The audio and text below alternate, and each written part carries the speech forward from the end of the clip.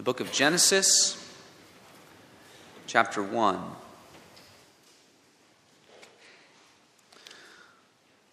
We'll hop around to a couple of different places for tonight's scripture readings. And then we'll read our catechism answers together. That's on page 10, the back of your blue hymnal.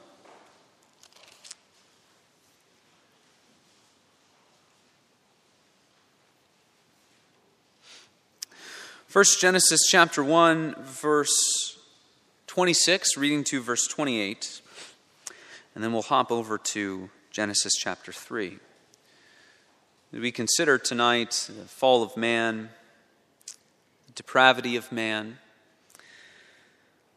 as we think about these things found in our catechism on Lord's Day 3. Genesis chapter 1, verse 26. This is God's holy word. Give your attention to its reading. Then God said, "Let us make man in our image, in our likeness, and let them rule over the fish of the sea and the birds of the air, over the livestock, over all the earth, and over all the creatures that move along the ground." So God created man in his own image. In the image of God he created him. Male and female he created them. God blessed them and said to them, "Be fruitful and increase in number. Fill the earth and subdue it. Rule over the fish of the sea and the birds of the air, and over every living creature that moves on the ground." And if you would go over to chapter 3, we'll read the account of the fall of man. Man was created upright and good in knowledge and righteousness and holiness. And we read in Genesis 3, the fall of man. We'll read the entire chapter. "Now the serpent was more crafty than any of the wild animals the Lord God had made. He said to the woman, 'Did God really say, you must not eat from any tree in the garden?' The woman said to the serpent, 'We may eat fruit from the trees in the garden, but God did say, you must not eat from fruit from the tree that is in the middle of the garden, and you must not touch it, or you will die.' 'You will not surely die,' the serpent said to the woman. 'For God knows that when you eat of it, your eyes will be opened, and you will be like God, knowing good and evil.' When the woman saw that the fruit of the tree was good for food and pleasing to the eye, and also desirable for gaining wisdom, she took some and ate it. She also gave some to her husband who was with her, and he ate it. Then the eyes of both of them were opened, and they realized they were naked. So they sewed fig leaves together and made coverings for themselves. Then the man and his wife heard the sound of the Lord God as he was walking in the garden in the cool of the day. And they hid from the Lord God among the trees of the garden. But the Lord God called to the man, 'Where are you?' He answered, 'I heard you in the garden, and I was afraid because I was naked, so I hid.' And he said, 'Who told you that you were naked? Have you eaten from the tree that I commanded you not to eat from?' The man said, 'The woman you put here with me, she gave me some fruit from the tree, and I ate it.' Then the Lord God said to the woman, 'What is this you have done?' The woman said, 'The serpent deceived me, and I ate.' So the Lord God said to the serpent, 'Because you have done this, cursed are you above all the livestock and all the wild animals. You will crawl on your belly, and you will eat dust all the days of your life. And I will put enmity between you and the woman, and between your offspring and hers. He will crush your head, and you will strike his heel.' To the woman he said, 'I will greatly increase your pains in childbearing. With pain you will give birth to children. Your desire will be for your husband, and he will rule over you.' To Adam he said, 'Because you listened to your wife and ate from the tree about which I commanded you, you must not eat of it. Cursed is the ground because of you. Through painful toil you will eat of it all the days of your life. It will produce thorns and thistles for you, and you will eat the plants of the field. By the sweat of your brow you will eat your food until you return to the ground, since from it you were taken. For dust you are, and to dust you will return.' Adam named his wife Eve, because she would become the mother of all the living. And the Lord God made garments of skin for Adam and his wife and clothed them. And the Lord God said, 'The man has now become like one of us, knowing good and evil. He must not be allowed to reach out his hand and take also from the tree of life and eat and live forever. So the Lord God banished him from the Garden of Eden to work the ground from which he had been taken.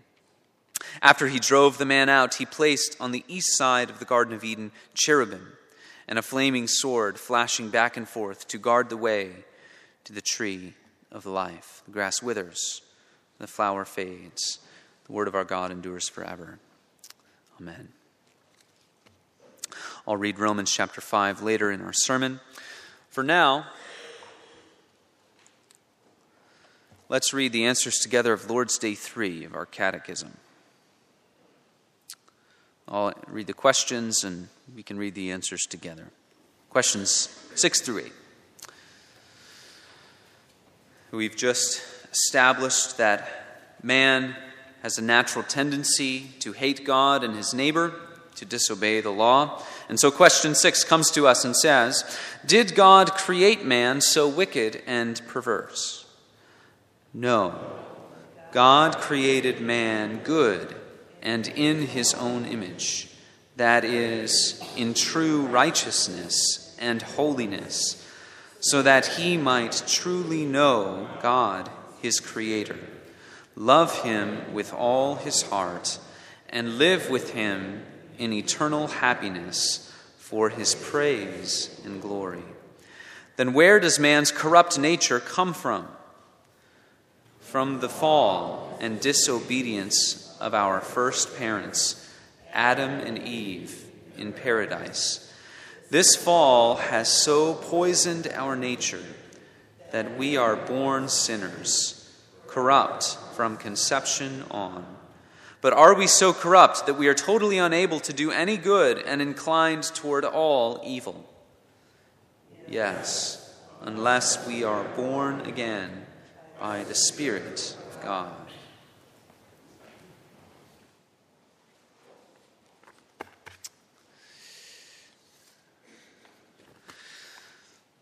There's a rhetorical technique in argumentation or presenting a thesis. Salesmen know this technique and they know it well. It's called anticipating objections. Anticipating objections. For instance, a salesman will have to know when he's about to sort of get to the bottom line, the product he's trying to sell, he's going to name the price. And if he knows that the price he's going to say is going to sting a little bit to the person he's making a case to, he will anticipate the objection and give a reason for why that price ought not sting in the way it does. Think about what you're getting. Think about the way that this product is better than the other ones that we have already talked about. Anticipating the objection. Lord's Day 3 of our Catechism anticipates the objection that could arise in the minds of the readers, the conclusions that are given from the first two Lord's Days. The second half of Lord's Day 1 speaks of the greatness of our sin and misery. What must you know to live and die in the comfort of Jesus Christ? 3 things. And then one of those things is how great our sin and our misery are. Lord's Day 2 tells us that we are imprisoned, in a sense, in that sin and misery, because our very nature is incapable of rendering any true obedience to God, true, complete spiritual obedience of body and mind and soul. In other words, we're prone by nature to disobey, to hate God and neighbor. So an insightful person might say, well, in that case, I'm freed from responsibility. Because if I'm prone by nature to disobey God, well, I didn't create my nature. I'm not responsible for the existence of my nature. So the fault must lie with the one who has created my nature.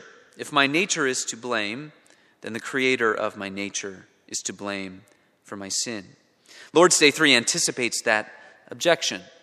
Right from the start, question 6, so did God create man so wicked and perverse? It goes back to the beginning to say, let's think about the nature of mankind from the beginning.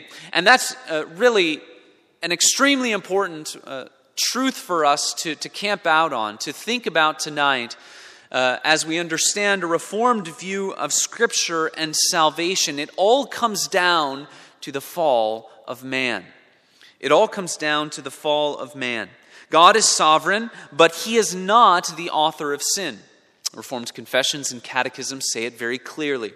Is God sovereign and in control? Yes. Are all things shaped by His decree? Yes. Is God the author of sin? No.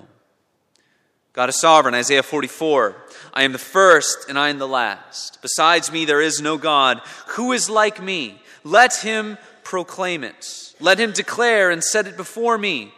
Let them declare what is to come and what will happen. This is God, in a sense, challenging the false gods of the pagan nations and the pagan people, saying, if they are God or if they are gods, let them tell me what is to come.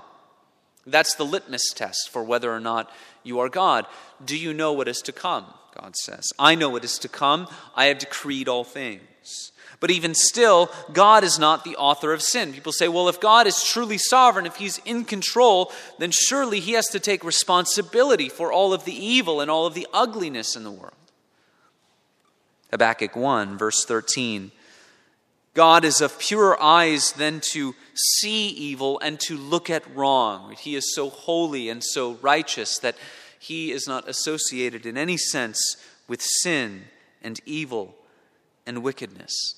Surely there's mystery to these truths, the sovereignty of God and the fact that God is not the author of sin. But clearly, Scripture teaches us these things, and so we confess them. We confess them. A Roman Catholic view of things puts all things under the umbrella of nature and grace. That is, that the grace of God perfects our nature. There's something insufficient in the created nature of mankind. Reformed view puts everything under the umbrella of sin and grace. It's not nature and grace, it's fallen nature and God's grace acting upon our fallen nature to save sinners. And so, in other words, it all comes down to the fall. The fall of Genesis 3 is foundational to our worldview, foundational for the way that we read Scripture, foundational for how we view ourselves and how we view the activity of God in His grace. If you don't get this first story right, creation and the fall, the rest of human history will not come together in a biblical way. The fall teaches us our culpability. It teaches us about God's justice. But it also teaches us about God's mercy and His desire to save. Let's consider all of these things together. First, as we begin, just very briefly, a couple things on the image of God. Many things that we could see and study about the image of God. Read about it in Genesis chapter 1. We see how the image of God naturally flows into the call upon human beings to rule. Let us make man in our image, God says, and let them rule. Let them have dominion over all things. Really, ethically, what we're talking about when we talk about the image of God is that human beings, human creatures, are to reflect their Creator. We are to be reflections of Him. That's what we were called to do right from the beginning, to reflect God, to reflect His holiness, to reflect His rule, His ethical character, all that we find in Him. You know, it's interesting. Human beings have astounding capabilities of reflection, don't they? Reflecting that which they see, reflecting that which is around them. One of my favorite things to do when I am home in the evening is to watch my 4-year-old and my 2-year-old daughters and watch the ways in which they emulate their mother. They're pretending to talk on the phone. I was actually talking to a couple people this morning after our service. And to listen to the ways that they use the same kinds of phrases that their mother uses when they're pretending to talk on the phone. I hope I don't disparage my wife, who's not here to defend herself, taking care of the newborn. She especially likes to receive a shoulder rub at the end of the day when she's been holding the baby for many long hours. And so when I am feeling that it's my duty to help her out, then sometimes I'll do that in the evenings. And the other night, I was putting our 4-year-old to bed, and sometimes my wife asks for these shoulder rubs in interesting ways. And as I'm putting Sophia to bed, and I'm walking out of the bedroom, and she says, "Daddy, come give me a shoulder rub." And I'm thinking, where else did she learn that but from her mother? We have unbelievable capabilities of reflection. Intuitively, we know as parents or grandparents or those who watch young ones, we know intuitively that keeping bad company is a very bad idea for young people. We don't want our kids or the kids in our lives to make the wrong kinds of friends. We want to be gracious and loving and open with people. We want to be the kinds of people who influence people in our lives for the good. But we intuitively know that if you do nothing but hang around the wrong kind of person, that's going to have a negative effect on you. All of this speaks about our innate capability of reflection, because we're made in the image of God. Ultimately, we were created to reflect our Creator, our God. We're made in His image. We're made in true knowledge and righteousness and holiness. We were created upright. And the reason I mention that is because the image of God, something that we have to understand about the image of God and rendering thankful service to God, is that once human nature is fallen, we're completely cut off from being able to render true good works to God in and of ourselves. Why? Because human beings are mind, body, and soul all together, and all of those things have to be united in service to God. It's not just bare obedience, outward obedience that God would be pleased with. He wants His creatures to render obedience to Him, mind, body, and soul, to be caught up in fellowship with Him as we render thankful obedience, to give Him worship and service and praise and adoration, all of those things together. And that is why, once we are cut off from true fellowship with God in the fall, we are not able to render good works in and of ourselves to God. We're made in His image. Genesis 3 tells us about the fall of man. We need to understand this story. We need to recount this story in order that we might know the greatness of God and our own natures. It's interesting in those first 7 or 8 verses of Genesis chapter 3, the subtle shifts that are going on. The first stage of the temptation, there's a subtle challenge that's given to the Word of God. One thing that's interesting about this encounter is that Satan, the devil, had to approach and encounter Adam and Eve purely from the outside. A fallen nature has sinful desires that can arise from within. We read about that in James chapter 1. This is a very unique encounter because the devil had to act upon Adam and Eve purely from the outside. There's mystery around this encounter as well. Why does he take the form of a serpent? Why is the serpent called more crafty than every other creature in God's animal kingdom? Does the serpent have some active role, or is it just purely Satan presenting himself as a serpent? These are mysterious things. We can't delve too deeply in all of those things. The text teaches us so much more. The serpent also aims to overturn the order of the cosmos. Genesis 1, what is the sense that we get? Is that God is a God of order. He is a God who understands the world that He is making. He is giving it an order. He's giving it a hierarchy. He wants it to stay the way that He has created it, with that order. Satan seeks to turn that on its head by overturning the first family, doesn't he? He goes not to the man who is the federal head of all mankind. He goes to his wife. It's not necessarily so that Eve was more inclined to sin, but the devil seeks this to turn this relationship upside down. That was the opportunity that he saw to approach the woman and not the man. First, there is a subtle challenge to the Word of God. The devil says, did God really say?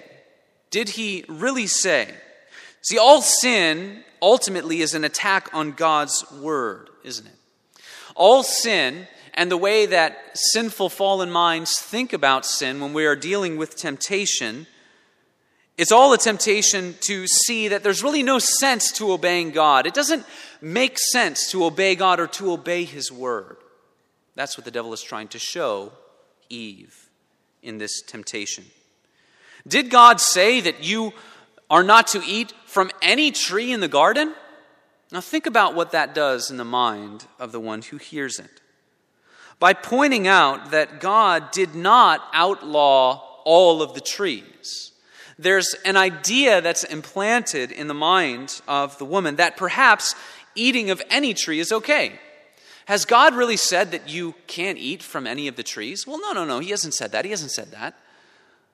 But then all of a sudden in the mind, maybe then it's okay to eat from any of the trees. The same kind of thing is at work in our world today.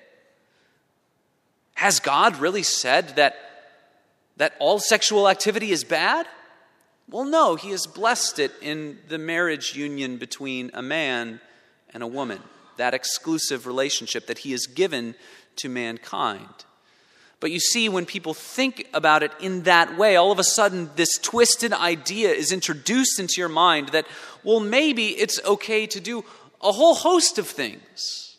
Maybe it's not sinful to veer off the path this way or that. All sin is a challenge to God's word. It's a challenge to His authority. When you see the kind of thinking that goes on in the fall of man in Genesis 3, you see and you understand what's going on in our world today. The heart of the woman is prepared. The heart of Eve is prepared here for thinking that perhaps it's a good thing to violate God's word. Perhaps it'll be a good thing to go her own way. As she's responding to the serpent, what does she do? So first we have a subtle challenge, then we have an addition to the word of God. Eve adds to the words of God, doesn't she? She says, neither shall you touch it. God has said, don't eat from this tree, the knowledge of good and evil. Neither shall you touch it. Now that's never been said by God. She's perhaps emphasizing, you see how it's going step by step.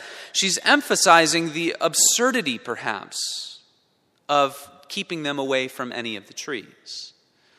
I was talking with someone this past week, and we have a mutual friend who grew up in the church and has left the faith and is now of a lifestyle that we would recognize as extremely sinful through and through.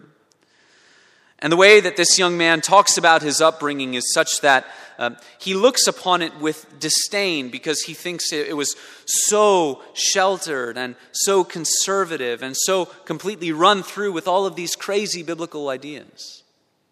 The funny thing is, I know that young man's brother, who is a pastor friend of mine, and he looks back at the same upbringing and he says, really, our parents didn't challenge us sufficiently from the Word of God. They let way too much slide. And so you have two different perspectives looking back upon that upbringing. But it's amazing to see the first young man, the way that he is justifying his lifestyle as he looks back on his childhood. And he says, it was absurd, the kinds of things that my parents would have us do, trying to self-justify what he has chosen to do. And so as Eve adds to the word of God, then what happens? There's another stage. The serpent responds, and now God's word is going to be outright, flatly contradicted, isn't it? Well, you will not surely die. Well, surely you're not going to die. Whatever God has said He's going to bring your way, that's not going to happen. Verses 4 and 5. You will not surely die, for God knows that when you eat of it, your eyes will be opened, and you will be like God, knowing good and evil. I read something wonderful this week. It said, once you are ready to question the word of God, once you are ready to call the word of God a lie, you are already denying it. You are already denying its authority. If you do not obey the word of God unconditionally, you will not obey it. In our post-fall sinful hearts, we have about 3 to maybe 5 seconds to deal with these kinds of challenges to God's authority that arise in our hearts. Otherwise, so often they take root, and you see how activity follows. You see what's going on here in Genesis chapter 3. It all comes down to the authority that God has, the right that God has to tell us what is right and wrong, and whether or not his creatures will obey it. We see how it all comes unraveled here. So in verse 6 of Genesis 3, listen to how what's described in Genesis 3:6, how it has nothing to do with a person who is submitting to the authority of the Word of God, who is believing what God has told her to believe, who is reasoning the way that God has told her to reason. Verse 6, so when the woman saw that the tree was good for food, now it's not good for food, but she saw it, and that it was a delight to the eyes, and that the tree was to be desired to make one wise. All lies, but she sees them. She took of its fruit and ate, and she also gave some to her husband who was with her, and he ate. She ceases to revert to God's word. It's all about the judgment that she passes on it, the kind of life that she wants to live, the kind of path down which she wants to walk. You see already at this point, this first moment of the fall of man, what do you see? The lust of the flesh, the lust of the eyes, and the pride of life. All of these things, 1 John 2 says, it's not from the Father, it's from the world. This is an enormous event in world history. It's the creatures of God, created in knowledge and righteousness and holiness, directly defying their Creator, telling him that they want to go their own way. We've seen that proliferate throughout our world, haven't we? We see it every day. My life is my own. I can express myself whatever way I choose. I can go down whatever path I want. I read a heartbreaking story just this afternoon as I was studying for this sermon. Heartbreaking story about a fully grown adult who had a wonderful family, and because he or she felt led to go down a certain path, family was ripped apart, and all of this was given to us in an article where it's being justified. This was a good thing that this person did because they had to follow their heart. We see it proliferated. We see the results that Scripture tells us about. In Romans 5, verse 12, it says this, therefore, just as sin came into the world through one man, and death through sin, so death spread to all men because all sinned. The Apostle Paul teaches us there that Adam was acting as a federal head. In Adam's fall, sinned we all. We read Genesis 3, and we said, well, it was mainly Eve and the serpent in that interaction. But we read that Adam was there. Some people may say, well, this is unfair. Not only is it unfair that Adam has the guilt of that sin imputed to him, but that through him, the guilt of Adam's sin goes throughout all of the world, that the human race is rendered guilty. Has that ever arisen in your heart? You say, well, that's not fair that Adam acts as a federal head. What's going on when our hearts cry out, that's not fair? It's the same kind of challenging to God's word that we read about in Genesis 3. We need to confront ourselves with the reality that this is God's world. And God calls it like he sees it. God is always just. He is always right. He is always righteous. So there's a judicial result to the fall. In Adam's fall, sinned we all. The entire human race is rendered guilty. But what our catechism focuses on more is the organic result. That all of us are conceived and born in sin, and our nature is imprisoned in this inability to render thankfulness to God. Psalm 51, behold, I was brought forth in iniquity, and in sin did my mother conceive me. Psalm 14, the Lord looks down out of heaven on the children of man to see if there are any who understand or who seek after God. They have all turned aside. Together they have become corrupt. There is no one who does good, not even one. The words of Jesus, right? Jesus is championed in our culture as one who is always accepting, inclusive. Jesus says this, "What comes out of a person is what defiles him. For from within, out of the heart of man, come evil thoughts, sexual immorality, theft, murder, adultery, coveting, wickedness, deceit, sensuality, envy, slander, pride, foolishness. All these evil things come from within, and they defile a person." Our catechism says we are wholly incapable of doing any good and inclined toward all wickedness. Wholly incapable. As we talked about the image of God, we're wholly incapable of doing any good because even if we could render some sense of outward obedience to God's law, we have been spiritually cut off from fellowship with God. Our natures are fallen. We're cut off from true communion with God, signified to us as man was banished from the Garden of Eden. So we cannot perform any truly good works. Moreover, we're inclined towards all sin. We have a bent towards sin because of our fallenness. It's the rule. It is the norm. It's not the exception. But we ask then, does total depravity mean that we are as bad or as evil as we possibly could be? Well, no. God restrains evil in the world, doesn't he? He restrains evil through many things, but three things that we'll name tonight. First, God restrains evil in the world through conscience. The law of God is written on the heart of every man. So in some sense, goodness and justice is known by all people, a sense of the right and the wrong. But this does not mean that people naturally are doing that which is totally good, wholly good before God. We need to keep that distinction in our minds. Just because all people know some sense of right and wrong, it does not mean that they can render unto God good works the way that God demands them. This is a crude analogy, but it's a bit like playing in the minor leagues. There's some sense of goodness in all people. And you can have good neighbors that don't know the Lord. You can run across good judges in the world who perhaps are not Christians, don't know the Lord, and they can render true judgments. Good law enforcement people who do good. One of my best favorite examples of this is September 11th, 2001. I'm a sophomore in high school then. And you're watching these firemen in New York City. And these first responders, brave men and women who were going into the face of danger. They had lives to live. They had families, many of them running to their death to try and save some.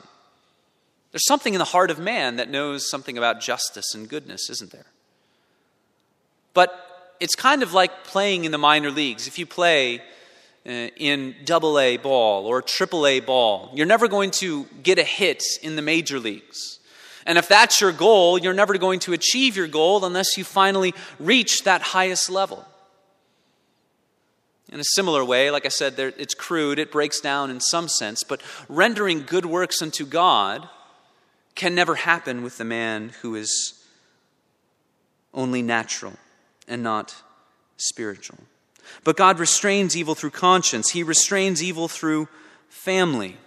Through family. There are fathers in this world who are at least in some sense decent men, even if they don't know the Lord. Being raised under a decent man is going to have enormous effects for those who come after him. God restrains evil in that way. He restrains sin in that way. God restrains sin, finally, through civil authorities, through government, through the threat of the sword, through the threat of imprisonment. All of these things let us know that the world is not as bad as it possibly could be. But the world is bad, isn't it? And we are bad.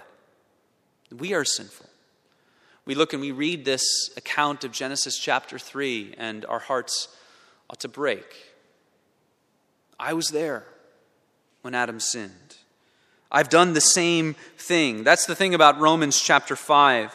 Sin came into the world through one man, and death through sin. And so death spread to all men because all sinned. Well, all sinned in Adam. But you know what's interesting? is that each and every one of us have confirmed that judgment rendered upon us. None of us would want the worst of what we've done aired for everybody to see. We've all confirmed that judgment. That ought to break our hearts. We sin against God in thought and in word and in deed. But we read about a hope, don't we? We read about a hope. Left to ourselves, it is hopelessness. But God is a God who loves to show mercy. Even in Genesis chapter 3, we have there the first preaching of the gospel, don't we? Genesis 3:15. God says, I will put enmity between you and the woman, and between your offspring and her offspring.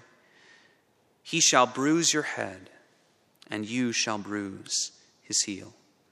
God says, I'm going to send a redeemer. I'm going to send one who's going to make this right. The wonderful thing to rejoice in, brothers and sisters, is that God did not want to create a situation where we would be right back where Eve was, able to sin, able not to sin. God said, my plan is that I'm going to send a redeemer. I'm going to accomplish redemption myself. Signified for us in Genesis 3 when Adam and Eve have tried to cover themselves with fig leaves and God gives them skins. He sews them a better covering because in and of ourselves we could never cover our shame before God. God must cover us. And so the promise of the gospel is that I will accomplish redemption. There is wrath upon the world, yes, but God has sent his Son to bear his own wrath, to give us a declaration of righteousness. We don't want to be in one of those situations like Eve where it could go either way. We don't want to be placed back in the Garden of Eden where we have to face the serpent again. What do we need? A redeemer who faced temptation in the desert, who went down to Egypt and came back up. A Savior who came and who lived and who died for us, that his work might be presented before the Father. And the Father might look upon the Son and look upon all those who are in the Son, united to him, and say, you are not guilty. You are righteous. You are not cursed. You do not have any more my wrath and my enmity upon you. You are washed clean. You are cleansed. You see, from the fall comes hope. Without thinking about the fall, without thinking about that judgment that's rendered upon us, where would our thankfulness be? If we do not take time to remind ourselves of the guilt that we bear as being in Adam, then how would we find the time to thank God for what he says in Psalm 103, that his mercy is as high as the heavens? Micah chapter 7, who is a God like you, pardoning iniquity and passing over transgression for the remnant of his inheritance.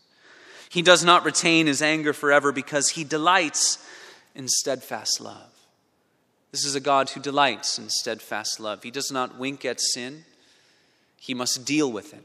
He does not let it pass by. He had to render a judgment upon Adam and upon Eve. But even in the midst of that judgment, he gives us hope. He gives us a promise. He says, I will send one who will accomplish redemption for you. Trust in the work of the Son, who presents his work before the Father. That even in the midst of the sin and the misery in which we are imprisoned in and of ourselves, that God gives a Savior who saves us from all sin, that we might be declared righteous, and that declaration would never be taken away. The result of the fall, sin and death, the hope of Christ, righteousness and life. Look to him and trust in him.